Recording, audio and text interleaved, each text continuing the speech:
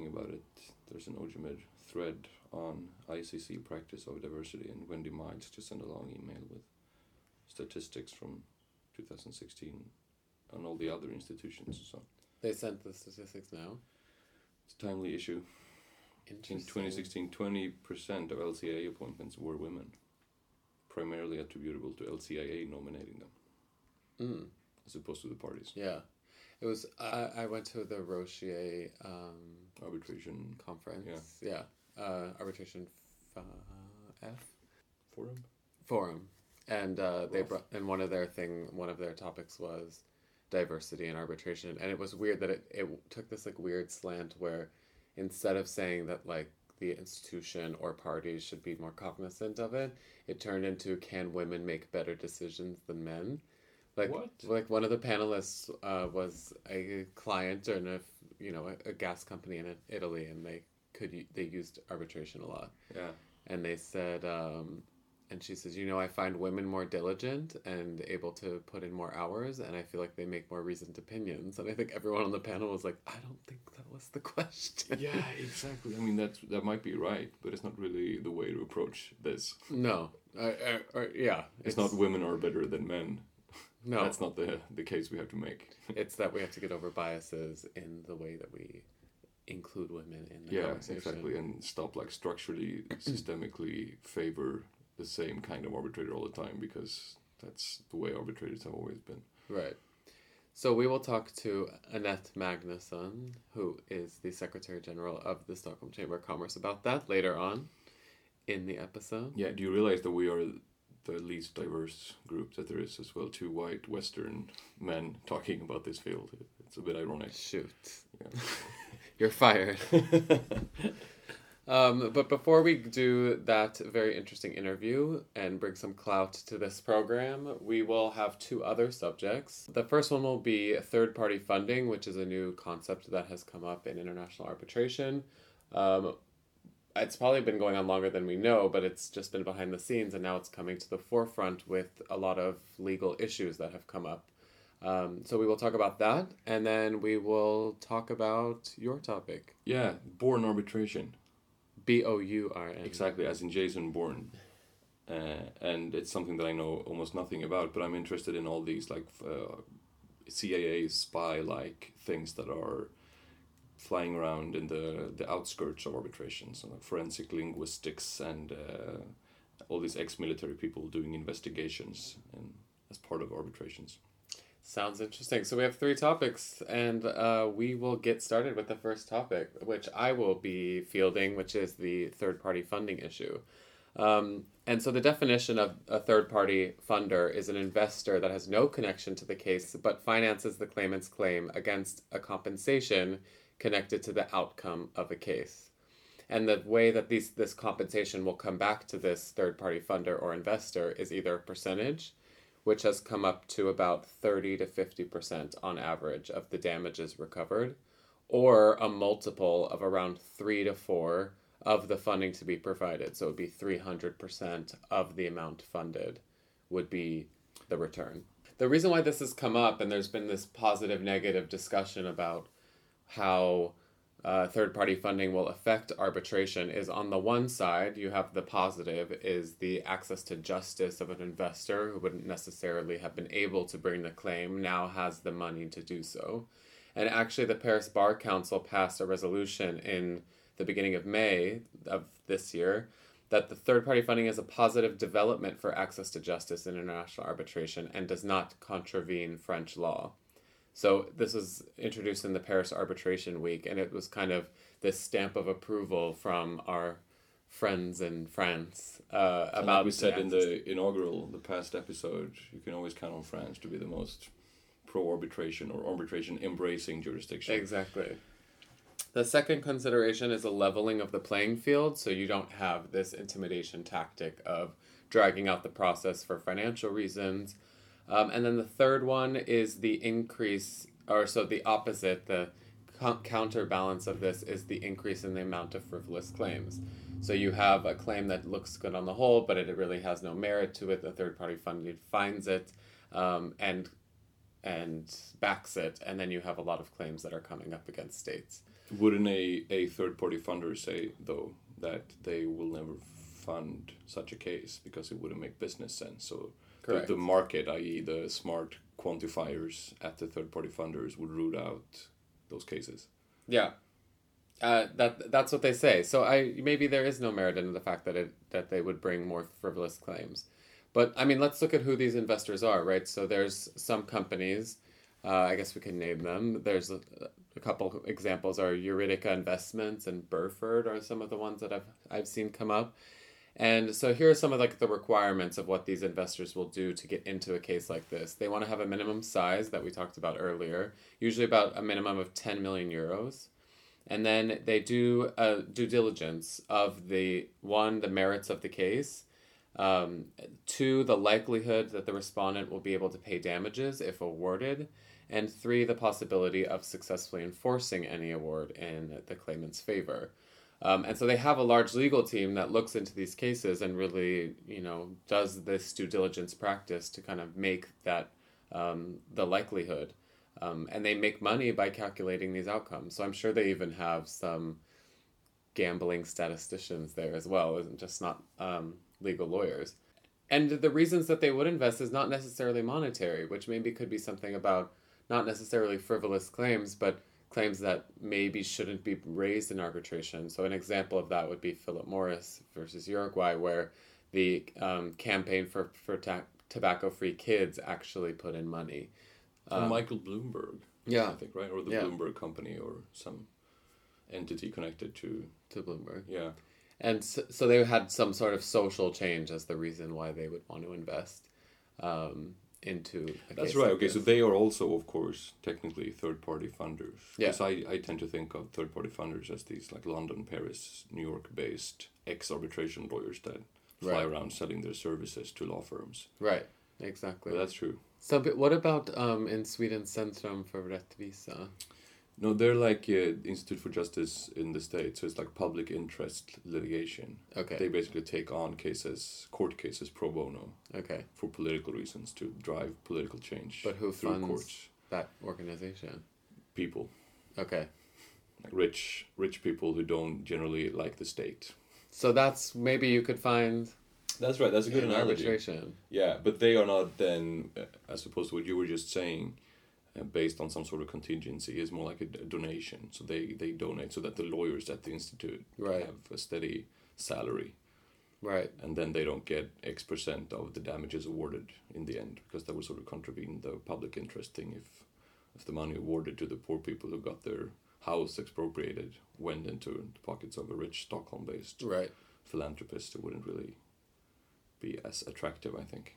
I mean, the problem is we have this huge arbitration process that could take years and really bog up the civil servants of a specific state. So it could be a tactical reason, I mean, to increase the caseload of a state in order to have the sources stretched between all of these cases so that your case didn't get the defense that it would have gotten otherwise.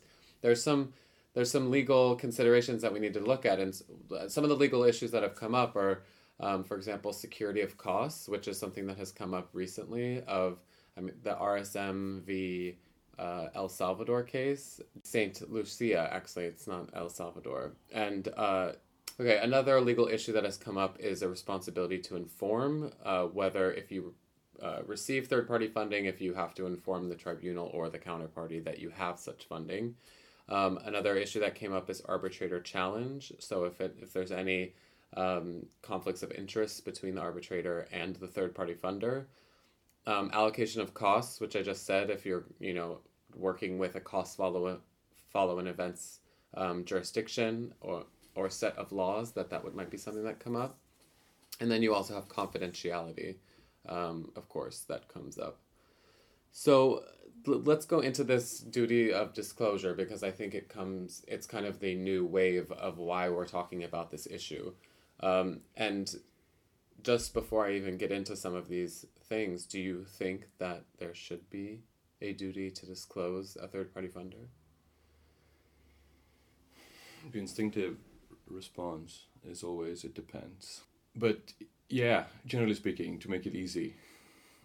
Yes. Right, for a vote of transparency in the whole process. Yes, exactly. And for all of the reasons you just mentioned, they all almost sort of presuppose that all the involved parties are aware that there is funding. Otherwise, the conflict of interest discussion when it comes to the relationship between an arbitrator and the funder wouldn't even come up, presumably. Right. So the trend has been to include a provision that the third-party funder or the disputed party benefiting from the third-party funding should notify. So in TTIP, actually, they have a provision for that. The CAC investment arbitration rule says that the tribunal shall be able to instruct party to disclose, so it's in the power of the tribunal. And then the IBA guidelines actually have a provision in the General Standards 6 and 7A. So 7A actually says that a party shall inform an arbitrator of any relationship with a direct economic interest in the award to be rendered. So it kind of takes a more broad, not just third-party funding, but anybody with a direct economic interest in the award could come up. And then there has been an order of disclosure in many cases. So it is basically, I would say, the trend that you should notify. But those orders have, maybe you don't know, but those orders then have been given by the tribunal as part of the tribunal's sort of general mandate to conduct the arbitration in an efficient and speedy manner and so on. Exactly. So it's basically the tribunal in a procedural order saying instructing to disclose. Yeah, but that would only come up if the tribunal gets some sort of indication that there is funding, or do you think you would do that sort of in a I don't know how it would statement, come up. like if we don't know anything about this, but if in any case either of the party is being funded, please disclose. It could be something that should come in every procedural order, number one. Yeah, exactly. Like it should be in the models of every PO1. Especially since you're saying it dealing with an expropriation issue where the standard is that you've lost all value in your investment, and considering that most investment arbitrations are started by a holding company for the purpose of this investment, you're dealing with always an insolvent or close to insolvent. The investment has gone awry and there's nothing left to be done, so maybe they don't always have the funds. Yeah.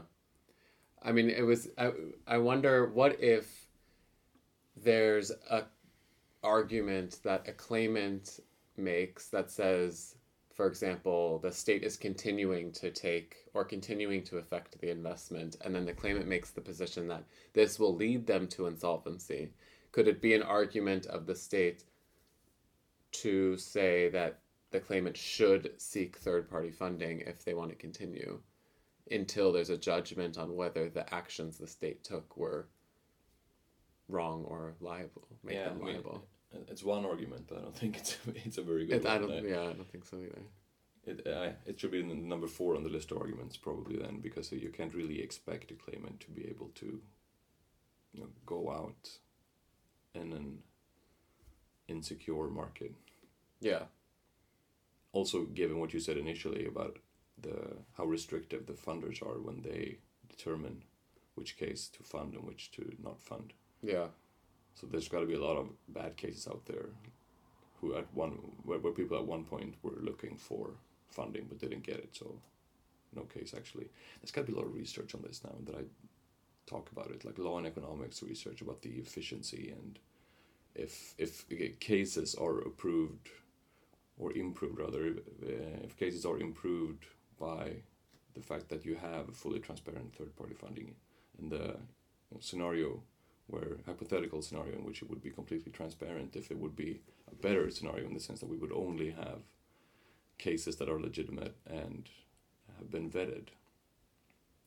Does it make sense? Like some University of Chicago person, an economist would be interested in calculating what effects on the level of cases or the quality of cases that unlimited third-party funding. How would it increase the quality of the case? Just the case says, if you look at several cases, would it improve access to justice? Right. So would more good cases be brought? Instead of just would more cases absolute value? Exactly. So how big is the number of cases out there that cannot be brought as of now or previously because they have not been able to secure funding? Right. if that number is high enough, I think it's easy to justify the existence and, of course, then also the framework to support third-party funding. Yeah.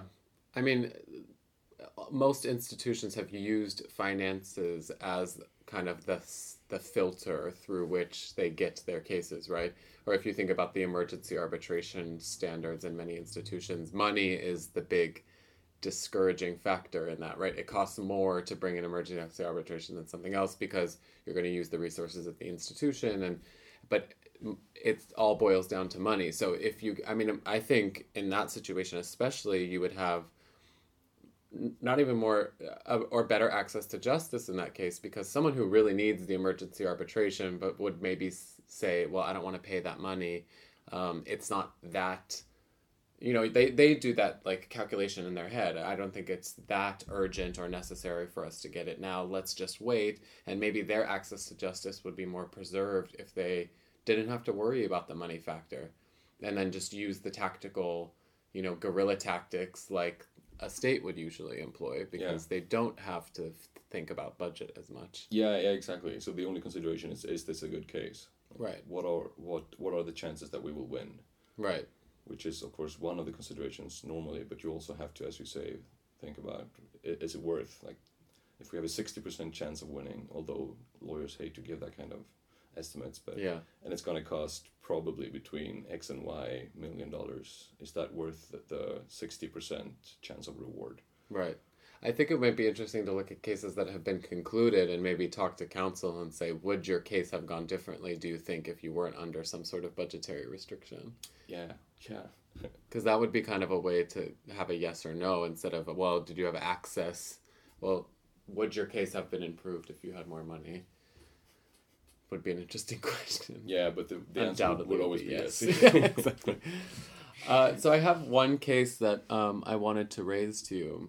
It was an ICC case with the seat in London, and it's called the Esser v. Norscott case. Have you heard of this? I just did my research. I hadn't heard about it either.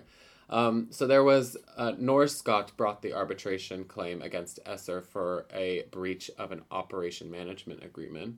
It was under the ICC rules, as I said, seated in England, and Norscott, the one bringing the claim, obtained third-party funding from a funder, Woodsford, who advanced Norscott the sum of £647,000 to finance the arbitration. And that agreement there was that the fee would be 300% of the funding or 35% of the recovery, whichever was higher. The arbitrator was highly critical of Esser's behavior before and during the arbitration, finding that he had set out to cripple Norscott financially, and that Norscott, quote, had no alternative but was forced to enter into the third-party funding if it was to, quote, secure justice. And then the arbitrator accepted, so they brought in expert evidence to talk about the rates of the third-party funder and whether this was something that needed to happen in order to seek this access to justice. It was a sole arbitrator, and he awarded Norscott damages and costs, including, and here's where it gets interesting, indemnity costs because of Esser's behavior, so that by the time the case came to court, Esser was liable to Norscott for around $12 million US. So he awarded, because of this unreasonable conduct by the counterparty, he awarded Norscott the cost of obtaining third-party funding. So because he had no alternative but to resort to third-party funding, the arbitrator awarded Norscott £1.94 million that had to do with the funding costs from Woodsford, and he categorized it under other costs, quote-unquote, from under the English Arbitration Act and the ICC rules that allow you to award costs of an arbitration. So that went to the commercial court because they tried to set aside the award on this serious irregularity which arose, basically going on this whether third-party funding can fit under these other costs. And the commercial court found that there was no serious irregularity under the English Arbitration Act, that the arbitrator can use their discretion to award what costs they see appropriate, and that they also reasoned that a successful party may be out of pocket after refunding the third-party funder, because, like you said, you have to pay your lawyers on the side. The award may not have been that much. You have to pay 300% of the original investment, so you could be out of pocket. So if you're trying to bring the investor whole, or the claimant whole, then maybe this is something that an arbitrator would want to do. So there is an argument that third-party funding costs should be claimed as costs at the end of the arbitration, but it could maybe be included as damages, or it could be included as costs. Well, they are costs that you have incurred as a party. Yeah. In order to bring the case. And then how do you define these costs? Because costs up until now has been the necessary costs to bring a claim. So then you kind of have to say whether this is a necessary cost to bring your claim. Yeah, and it sounds like, at least according to the sole arbitrator, in this case, it was. Yeah. And the third-party funding industry is cheering in champagne. Yeah, exactly. So and it maybe, I don't know. But then we're going back to what we're saying is, is improving your case different than bringing your case? What kind of conduct would drive someone to seek third-party funding? If a state is taking a lot of parallel attacks against the claimant that are, unreasonable, and maybe that's a reason that they should take some action or award the cost of the third-party funder. But I don't know so basically you have two issues. What is unreasonable conduct that would, quote, force someone to get third-party funding? And secondly, then you have the legal issue of whether this can be something that can the first one, the bar has to be pretty high. Yeah. To say that you've been forced, quote unquote, into obtaining external funding to defend your case. Yeah. Then the other party clearly must have been engaging in some sort of bad faith behavior. Otherwise, you're not forced.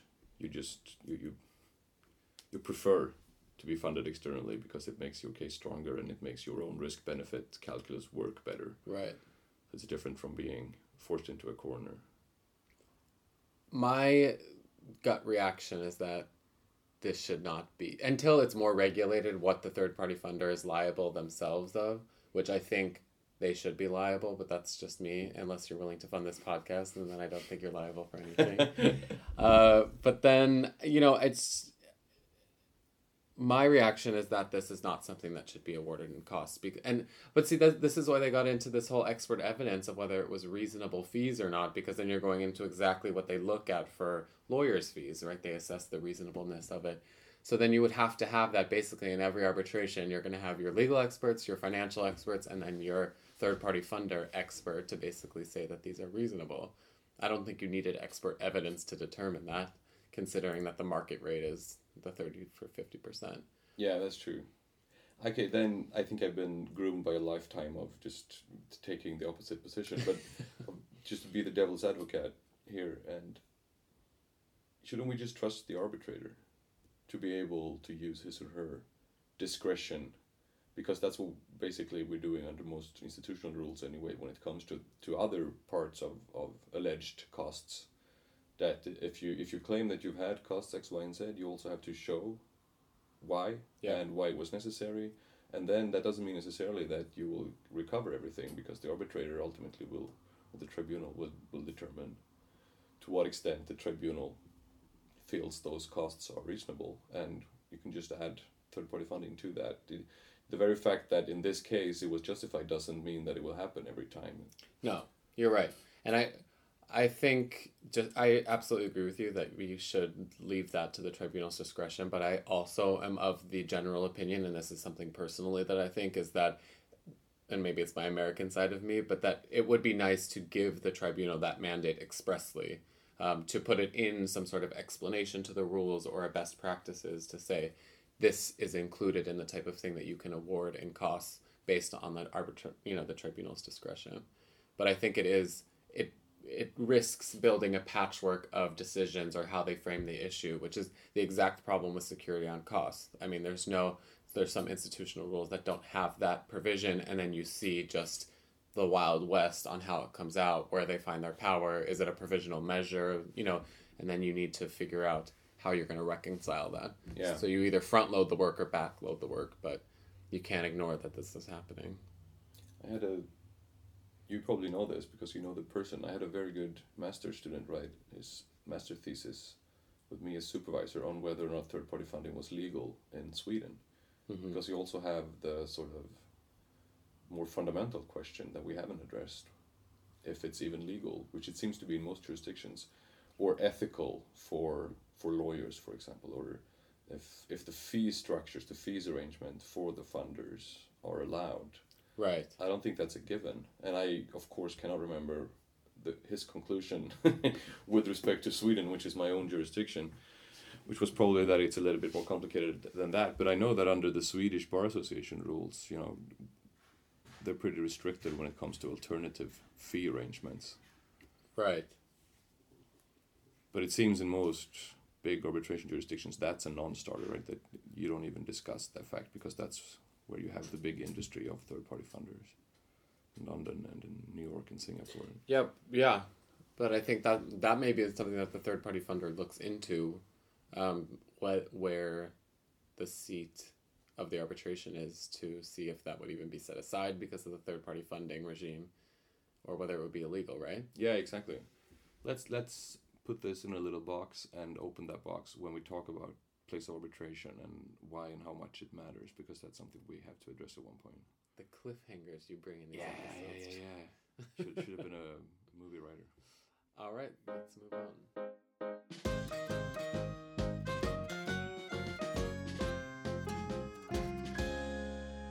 We will talk about, in this section of the podcast, the launch of it's called Equal Representation and Arbitration Pledge that came out on May 18th, 2016. The pledge is a call to the international dispute resolution community to commit to increase the number of female arbitrators on an equal opportunity basis. And as someone who will speak not on behalf of the pledge, but as an interesting figure related to the pledge, we have Annette Magnusson, who is the Secretary General of the Arbitration Institute of the Stockholm Chamber of Commerce.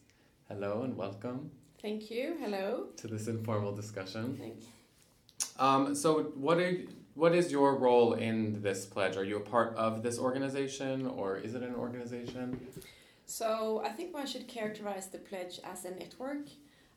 So we were one of the first arbitral institutions that signed the pledge. And I'm also part of the steering group of the pledge. And in that capacity, I think one could characterize my role as being an ambassador for the pledge and the message that it tries to convey. And it's a large steering group, so we are spread out over the world, and really that's what we do. We try to have more signatories, we try to organize events where we talk about the underlying values of the pledge and why it's important. I saw on the website that you can pledge as an individual and also on behalf of your firm, for example. Exactly. So is every institution on this pledge? Good question. I haven't checked if every institution... But there are a bunch of them, I saw, when I looked at the webpage at least. So. I think you will find sort of the vast majority of the major institutions having signed the pledge. Right. Signing up is one thing, but what does it entail then once you signed up, apart from the ambassadorship that you mentioned and talking on podcasts about it? Right, so what we found as we sort of reviewed the language of the pledge is really not doing something in that respect when it comes to appointment of the arbitrators. It's not really doing something very different from what we were already doing, I would say, at the SSC, in terms of being aware of the fact that we need to work actively to balance out the gender gap when it comes to arbitrator appointments. To be aware that when we, in our internal processes, propose names for appointments, that we think actively of actually having not only women but new names in general, but actually in that process, think of to have a balanced proposal when it comes to gender. So it's not necessarily a quota that every recommendation has to have one woman included or anything? No, there is no formal requirements. So it's really, so having the issue on the table, I would say, that's the main point. And actually, when we sit now at the board meetings at the SSC, you will hear comments around the table. If we have a list of arbitrators, usually we have 3 names for every slot there is to fill for an appointment. just for reasons of efficiency, so we don't have to sort of go back to the board for every person Right. that has a conflict and so forth. So we will have 3 names. And if there's only men on this list, you will hear comments like, should we not have a female arbitrator considering the pledge, now that we have the pledge? So, and that, you did not hear that a year ago. So I think that in itself has raised the awareness, although, like I said, it's not like we're doing something different now, but the awareness is bigger among the entire board, and I think that's probably the biggest change. Right. That's interesting. So if a law firm takes this pledge, what would their role be in appointing arbitrators? Or do you think that this pledge is wider than that? Well, if we look down the road, I think, yes, the pledge is wider in terms of making equal opportunities for men and women in law. One could sort of, Right. That's not the language of the pledge. The pledge is looking specifically at arbitrator appointments, and I think as a law firm, it's the same thing. When you are asked by your client to make an appointment, you could have a proposal or a list to the client which consists of men and women. Right. And I think that's sort of understood if you sign the pledge. And again, it's not a decided ratio or quota, but you should actively think of having a balanced list. I was reading something actually, and they said that one way you could take an act in the pledge would be when you propose potential arbitrators for your party-appointed arbitrator to your client to not include gender specifications in the names, because sometimes names could be gender neutral if you don't know the nationality. So that could be one way of kind of doing your part in getting more people appointed. Still, it seems a common refrain that I hear a lot is that parties are worse, quote unquote, than institutions, in the sense that they tend to appoint a less diverse type of arbitrators than what institutions do. Is that your experience as well, that the institutions are more progressive in this respect than what the parties are when they appoint their own arbitrators? Well, first, if you look at the numbers, that would certainly support that conclusion in terms of the percentage of women being appointed is, generally speaking, higher if you look at only the institutional appointments as compared to the party appointments. Having said that, though, who is doing the appointment? Is it the client or is it the counsel? And who are the names? Because usually most clients, they don't appear as parties in arbitrations all the time. They don't appoint arbitrators on a regular basis. They rely on the expertise of their counsel to make that proposal for them. And for have a discussion and have a list or whatever process is being used in that particular case. But I think the counsel has a very large role to play, and they are able to have a strong voice here, and they should have a strong voice because that's their expertise, right? That's why they are hired by the clients. So they should not be afraid to propose new names if they know these are good people that will be suitable for the case, regardless of men and women, of course. Yeah. When I first read the pledge, I heard it as kind of a fight against unconscious bias in the workplace, regardless of where it is. And so I think, and this is just my personal reaction, and you can feel free to agree or not, and we discussed a little bit of this before, is that the retention of female talent in the arbitration world and in the legal field specifically is something that we need to be not only concerned about, but take a step forward and an action at doing. Because I think at the firm level, and you also worked in the firm context before, that it is still kind of a white old man's game in many countries. I mean, I know Sweden is a bit more progressive, but it still exists. You're absolutely right, and I think there needs active action, so to speak. I think in Sweden, the women have been in the majority of a law school graduates for the past 20-some years. I mean, it's a long time. So the argument that's in the pipeline doesn't hold. Right. It will not fix itself because there are patterns and there are unseen sort of processes in motion here that needs to be addressed. That explains why we have this still unbalanced situation at senior level in law firms, for example. I mean, we did a project here at the SSC last winter, which called Level the Playing Field, where we actually worked with 10 law firms in Stockholm. Very interesting project where the law firms actually came together here and worked together to identify What are the barriers? Why is the situation as it is in our law firms, and what can we do? And they shared their conclusions with one another, and they shared their proposed solutions to equal this unbalance out with one another. And sort of the analysis was done by at the junior level at law firms, and then this was shared with the management level of the law firms. And again, every law firm, every management level of every law firm listened to the analysis from the other law firms. So it was a very sort of a open exchange, and very forward-looking. And then this was sort of what were their conclusions. That was summarized after the end of the project. So it took a year. Were there a lot of similarities between the law firms' conclusions? I think some similarities, but some law firms have been on top of this for some time, so they're thinking sort of a little bit further ahead than others. Right. They are just starting. But again, I think every law firm recognized that this needs to be addressed. It will not fix itself. Definitely. And I think it's the same with the appointments of arbitrators. It will not fix itself. It's not sufficient to say, well, you have more women entering the field, you have more women entering international arbitration. That in itself will not automatically lead to them being appointed as arbitrators. Right. And I think it's about, and this is one of like a sub-explanation of the pledge, is that it's about visibility, not as much as you doing the act within your organization. It's about visibility. How it looks to your client, how it looks to the outside world, how it looks to other firms, the type of actions you're taking. I know something that's come up, we had a diversity discussion at my firm recently, and one thing that someone brought up, which I thought was interesting, is that a client could address, in this subconscious bias, address when anything about a decision needed to be made, the decision would go to the male partner or a male senior or even a male junior when there was a female senior or female partner in the room.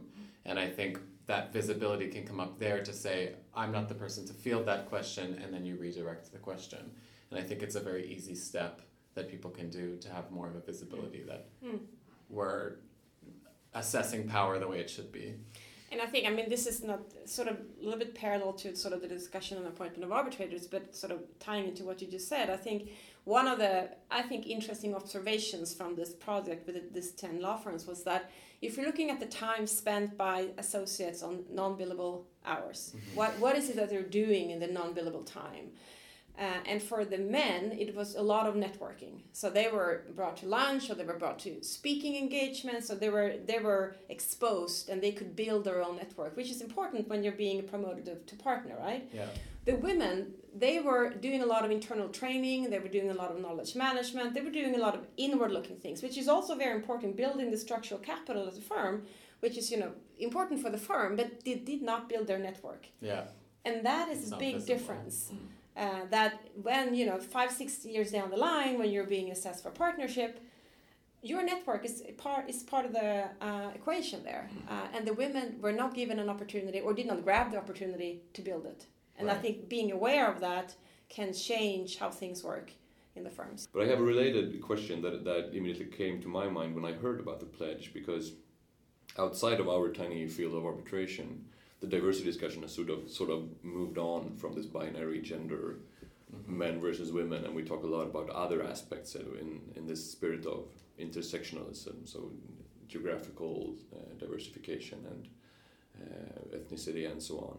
And admittedly, I guess that's something that's further down the line, and we should first start with the very obvious, simple supposedly issue of men and women, or do you think this wider view of diversity is something that should also be addressed in this context? I think they can be addressed in parallel. I don't think one has to wait for the other. We had a pledge breakfast in Egypt in November last year. So that's sort of one of the things we do in our capacity as members of the steering committee. We organize these events to discuss the content of the pledge.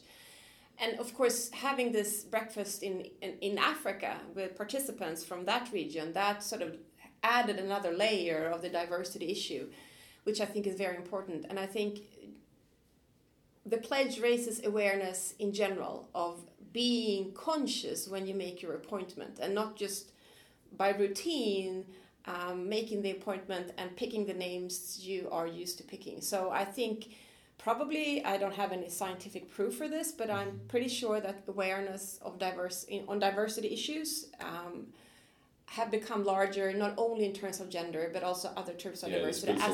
Yes, as a result of the pledge discussions. Because your question, or your sort of question asking, is this wider? Of course, that has been raised elsewhere as well, and even been raised as sort of a critique to the pledge that is too narrow. But I think that's then you misunderstand what the pledge is really all about and what it has capacity of doing. There's something to be said about having a more specific goal and something to achieve in mind. If it's too broad, I don't think it's going to be as easily achievable as something that's just specific and taking the lead. And then, as you said, things can happen in parallel or as a natural outgrowth of what's happening. And it initiates a discussion, which perhaps was not there before. So I think that in itself is a good result. What about other areas than arbitrator appointments? I know, for example, of a colleague, a legal academic, not in the field of arbitration, but a male, well-known academic who signed a similar pledge that he does not speak on panels, on academic conferences, if it's an all-male panel. So he told me that he has on repeated occasions actually responded to the organizers and said, I won't do this. Here's a list of as qualified or more qualified female colleagues. Please contact them instead or consider changing the setup of the panel. Is that something that you think is also in the spirit of the pledge, so to speak, even though it's not strictly arbitrator appointments? For us as an institution, absolutely it is. And we do a lot of events, and of course that's something that we think of in terms of having diversity on the panels or on the speaker list and so forth. And I think, again, I think the awareness has been raised in general on those issues. I was at a conference in early May, and the panels were not diverse. Yeah, the all-male panel is still something and that this you is see. something that was talked about at coffee breaks. And a few years ago that had not been the case, but now people were talking about it. Doesn't this give a sort of an old-fashioned look, or did you notice that, and so forth? So I think it's on people's back of people's minds. They think of it. So again, I think even though it's not the language of the pledge, it has contributed to having that awareness and that discussion. The problem is with something like this is that everything happens, all the violations of this equal opportunity thing happens behind the scenes, and it's very under the table and subconscious, and so it's hard to kind of see these violations. But have you seen any flagrant, not violations, but just imbalances that have occurred, either, for example, if you have a tribunal where there's a woman and she has not been heard as well, or a panel where they did not want anything that was more flagrant of a violation that you could That is not something that we have put our attention to, or that we have been made aware of. Right. So I'm pretty sure if that was a flagrant thing, we would have heard about it. Okay. Although on a sort of similar note, though, we have had through the grapevine sometimes opinions being forwarded that what's this thing with appointing young arbitrators? Mm-hmm. Why are you doing that? Why are you doing that? Why are you doing that? Is that really a good thing?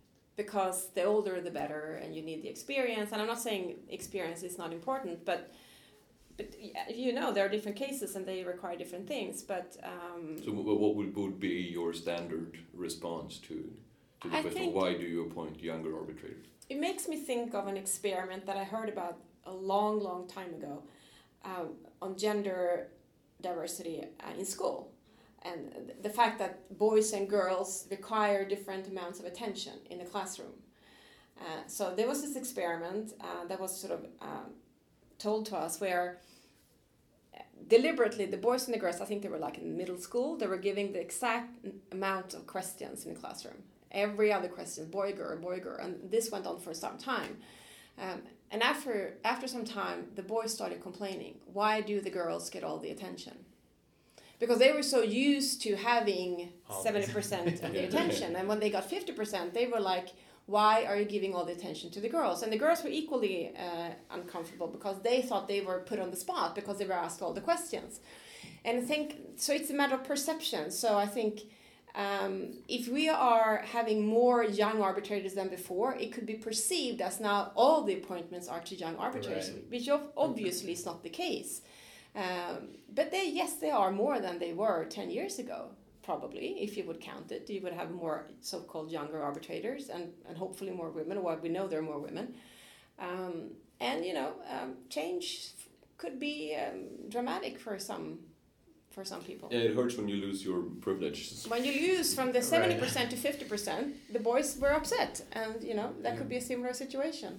And it's also funny how quick that problem, I mean, full disclosure, we have both worked in this environment in the SEC and seen new appointments come in, and then how quickly this appointee now becomes a member of the arbitrator community so quickly. It's kind of like breaking that first threshold is a very rough process, but then once you're in, which is also not the best environment to have it. So I had I talked with a few colleagues before coming here, and one thing that a female colleague of mine brought up is that she is a single female in the workplace, and a lot of the benefits that women get, not one of the only benefits women get, is especially in Sweden, is the understanding of having children, having a family, and there's a lot of mentorship and kind of a lot of things to overcome bias are directed towards a family-oriented woman, whereas a single woman is kind of getting the brunt of both sides, where the brunt of the work and the brunt of the bias. Do you have any insight or thought on that point? Well, first, I think one should be careful, and automatically when we talk about sort of mending or balancing out the unbalance when it comes to diversity, for example, in a law firm, to immediately start talking about how to make it easier to raise a family and making a career, because then you're cementing the fact that you expect the women to do that at the same time as they're working. And then, of course, today in Sweden, the argument being then, of course, well, young fathers, they want to have a part in their family too and so forth. Fine. I mean, that's true and that's good. But still, if you immediately go into a discussion on family when you talk about diversity, I think then you are cementing responsibilities, which I'm not so sure is really a good thing. I don't think so. So that could be true. That I wouldn't know. I have not been in her situation, so I wouldn't know. But if that's her experience, that's her experience. Because it's how it's come up in a lot of the conversations we've had within the firm. It's like, let's talk about diversity and gender bias, and then it's like, well, women need to have mentor programs when they come back from maternity leave, and all the single women without children are like, wait, that has nothing to do with me. Yeah, and without any plans, maybe, to even have family in the future. I think diversity issue is so much more complex than the family. I mean, like I say, unconscious bias. There are so many levels or layers of this and we are victims of it. We all practice it without really realizing that we do it, and we just have to be aware of it. So we have to work with many different platforms or forums or initiatives to address it and be aware of it. One new thing that I also thought when I was reading about this pledge is the women supporting women. Women helping women up and not putting them down or feeling competitive, just being conscious about the pledge as a woman as well. It doesn't have to be just men, I think is important to think about. Can I throw you a curveball question and maybe ruin the good mood? What about the SEC Secretariat? Right. How diverse is the workplace that you are running? If you're talking about geography, we're very diverse in terms of gender, but if in terms of gender, not so much, no. Why do you think that is? Good question. It's not conscious in terms of we are only hire women, if that's your question. We have, for the past few times that we have recruited, we have really, thought to ourselves, it would be very good if you get a man in here, or maybe 2 men in here. But so far we have not been successful in doing that. And it's just really based on the applications that we receive. Because I think it's interesting. It's not, of course, an SEC specific phenomenon, because I think my impression is from the outside, without any data to back it up, is that many of the arbitral institutions, the senior positions are generally staffed with women to a larger extent than maybe law firms. You're probably right, yeah. And I've been thinking maybe that it's because it's maybe more of a flexible and tolerant workspace than firms generally tend to be, so that people who used to work in firms sort of find their way into the institutions eventually, or maybe it's just something that's completely random. I don't really know. I think many workplaces can be very flexible if you let them be, or if you are active enough in sort of designing your role that way. So I think law firms can be extremely flexible.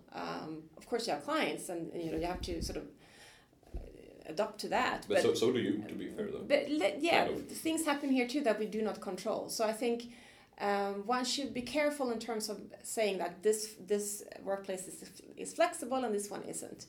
But there could be a lot of behavioral patterns that you sort of fall into that fool us. So I think it doesn't necessarily have to be that it's not flexible enough. I mean, many people in law firms would say that it's extremely flexible, right? So given the consultancy work and the natural role of being a consultant. I don't know why it is that more women populate the arbitral institutions in the senior management roles than the law firms. I don't have any good answer to that. I mean, I've noted it myself, but I don't have any sort of a...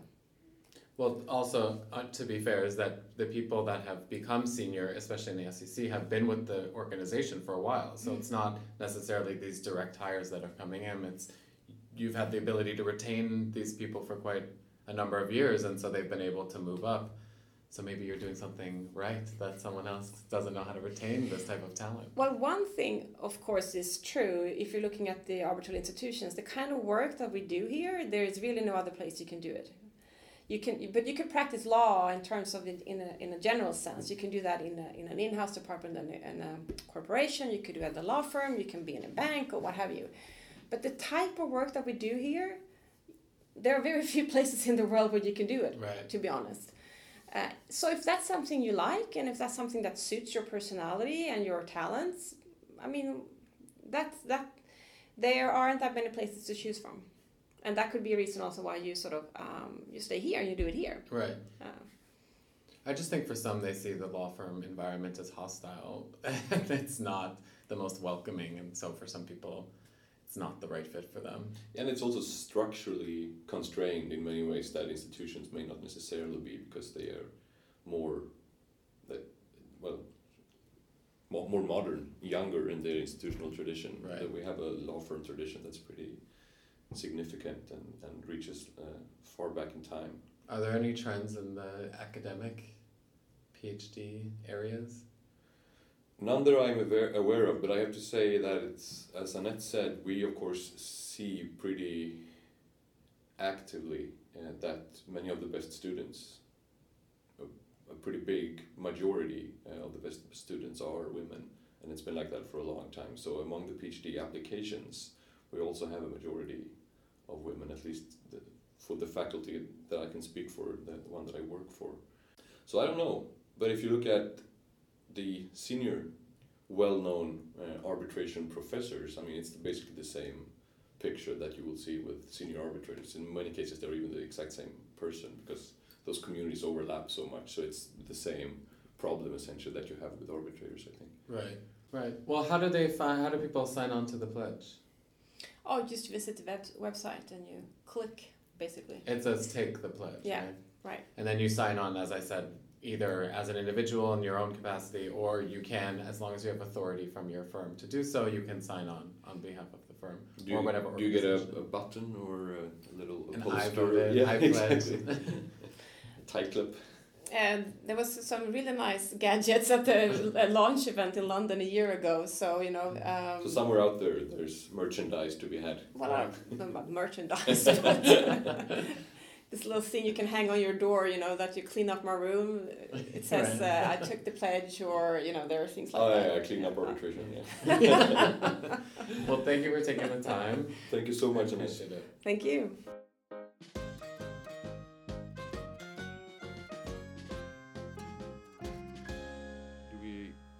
still, we haven't found a jingle for the Happy Fun Time, right? No. No. Barney is still creating it. Do you know Barney? No. Oh, he's a cartoon purple dinosaur. Oh, yeah. I know of him. I don't know him personally. But that's my earliest association with Happy Fun Time. But I was actually too old. I think I was like 7 or 8, and it was like an under 6 program. Okay, well, we'll look into finding a jingle. If you do have one, anonymous listener out there, please send us one. Yeah, that would be great. But today's Happy Fun Time topic is something that as I flagged initially, that I know absolutely nothing about. But we shouldn't let that stop us, because then we would have no podcast. And it's what I've called the Bourne Arbitration aspects. And it's essentially, I started thinking about this in the last episode when we talked about the UCOS challenge. Do you remember the challenge against... the secretary. Yeah, exactly, the secretary. The forensic linguistics that Russia employed in order to argue that the tribunal secretary had written too significant portion of the award, and not as alleged or as assumed by the other side that the tribunal and maybe even the chairman wrote most of the award. So Russia managed to use forensic linguists to show that the secretary had in fact, with I think 80-something% certainty, written the relevant parts of the award that they were discussing, which is interesting. And then last week I met a fellow doctoral candidate at Cambridge in the UK, and he claimed, and I might be paraphrasing to the extent that I'm distorting what he was saying, but I understood that he was saying that given very little amount of data, it's possible to determine which arbitrator wrote which part of the award. So Wow. basically, if you, with not that sophisticated software, if you feed the software to dissenting opinions of Jan Paulsson, you should be able to determine if Jan Paulsson has written award X after that. Wow. And that's like, people are doing research on this, and it's not, super qualified hackers. It's easily available. Right. And he didn't know, but it seems like he was assuming that law firms are sort of starting to experiment with using those types of services. To then figure out if they can challenge the award. Yeah, and also I would imagine in arbitrator appointments, because you don't always know. You assume that the chairperson wrote the award, but there are so many awards out there which are clearly a compromise between three arbitrators. Yeah. And it might be relevant for you to say, okay, so who do we think was holding the pen on this specific point that we are looking for, this jurisdictional issue or this quantum issue? And then if all you need is a few other publicly available awards that you know for a fact that he or she wrote, you could use that in order to determine what he or she thought in a case that you're not supposed to be. But do we have, are there any courts, in the Swedish courts, are judges writing these decisions, or are they clerks? Judges, yeah. Okay. It depends a little bit, but it has to be, formally it's disclosed. In the Swedish courts it says so. You have like your 5 judges on the bench, and then it says within parentheses who wrote it. So like who was primarily responsible for writing it. But that doesn't mean, once again, that that person wrote the whole thing. So even in that context, it might be useful to use data analysis. Interesting. So it's before the arbitrator appointment and also after, to see whether who was involved. In the UCO scenario. Right. Basically.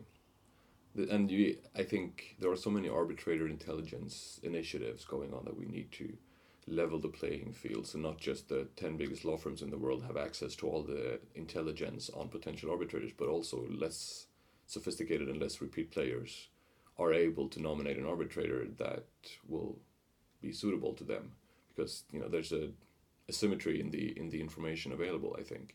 So this type of software could sort of level that playing field or assist in doing so. That's really interesting. I think it's so cool, and also because I'm less sophisticated myself, so I just assumed that this was 15 years in the future and not Right. something that a guy at Cambridge could do tomorrow if you asked him. Yeah, but then there's going to be a kind of a public shaming blacklist movement that's going to happen, unfortunately. You mean as a counter? If you're found out that you weren't writing your awards. Yeah, but isn't that a good thing? Yeah, no, but this will just inevitably follow. We're going to have like a public stoning of people who don't write their awards. Yeah, but the people who don't write their awards, maybe they shouldn't not. be stoned, but maybe they should not be appointed repeatedly in the future. Yeah, because the way arbitrator appointments happen now, of course, there's a bit of a institutional memory within your law firm about, oh, we've worked with this person, or we've worked against them, or they were an arbitrator on another case, and that's how you choose who your arbitrator, or the one that you're going to want to nominate, to make it a bit more of a scientific evaluation of what does this person contribute to an arbitral tribunal as well as an award, I think is actually very beneficial. Yeah, I think so too. So that's a good thing. But that's not as Bourne Arbitration as the next thing. Okay. Which stems from another thing that I was thinking about. I attended a conference in Switzerland a few years back, and there was a guy there from New York who works primarily, it seemed, and once again I'm paraphrasing so much that it's my words only.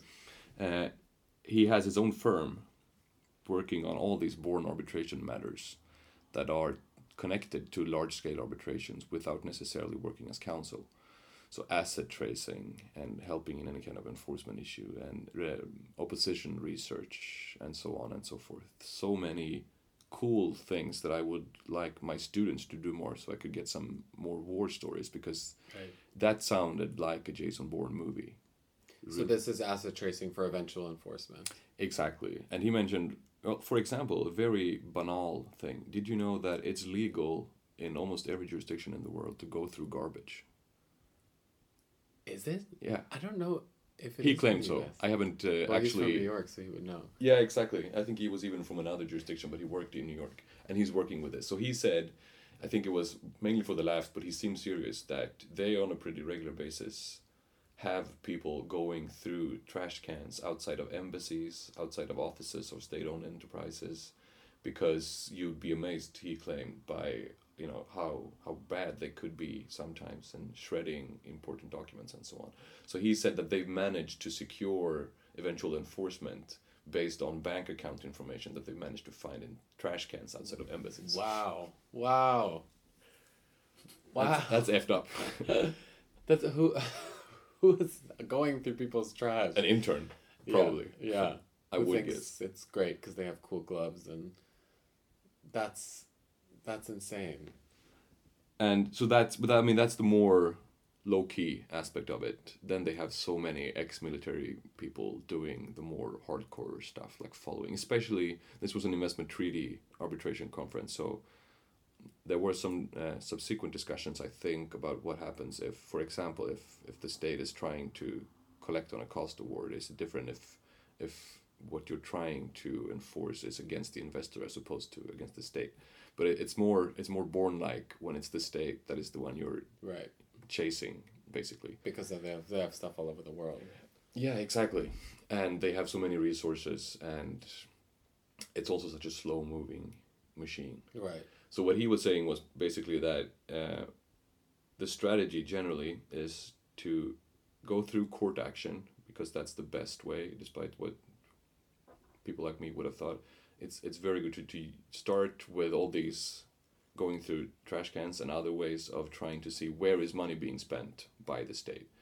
For example, looking at the law firms that they're using or the accountants that they're using, all these professionals that most states have on retainer. If you start to locate those, you can start to locate where are the bank accounts, like, so where do they spend this money?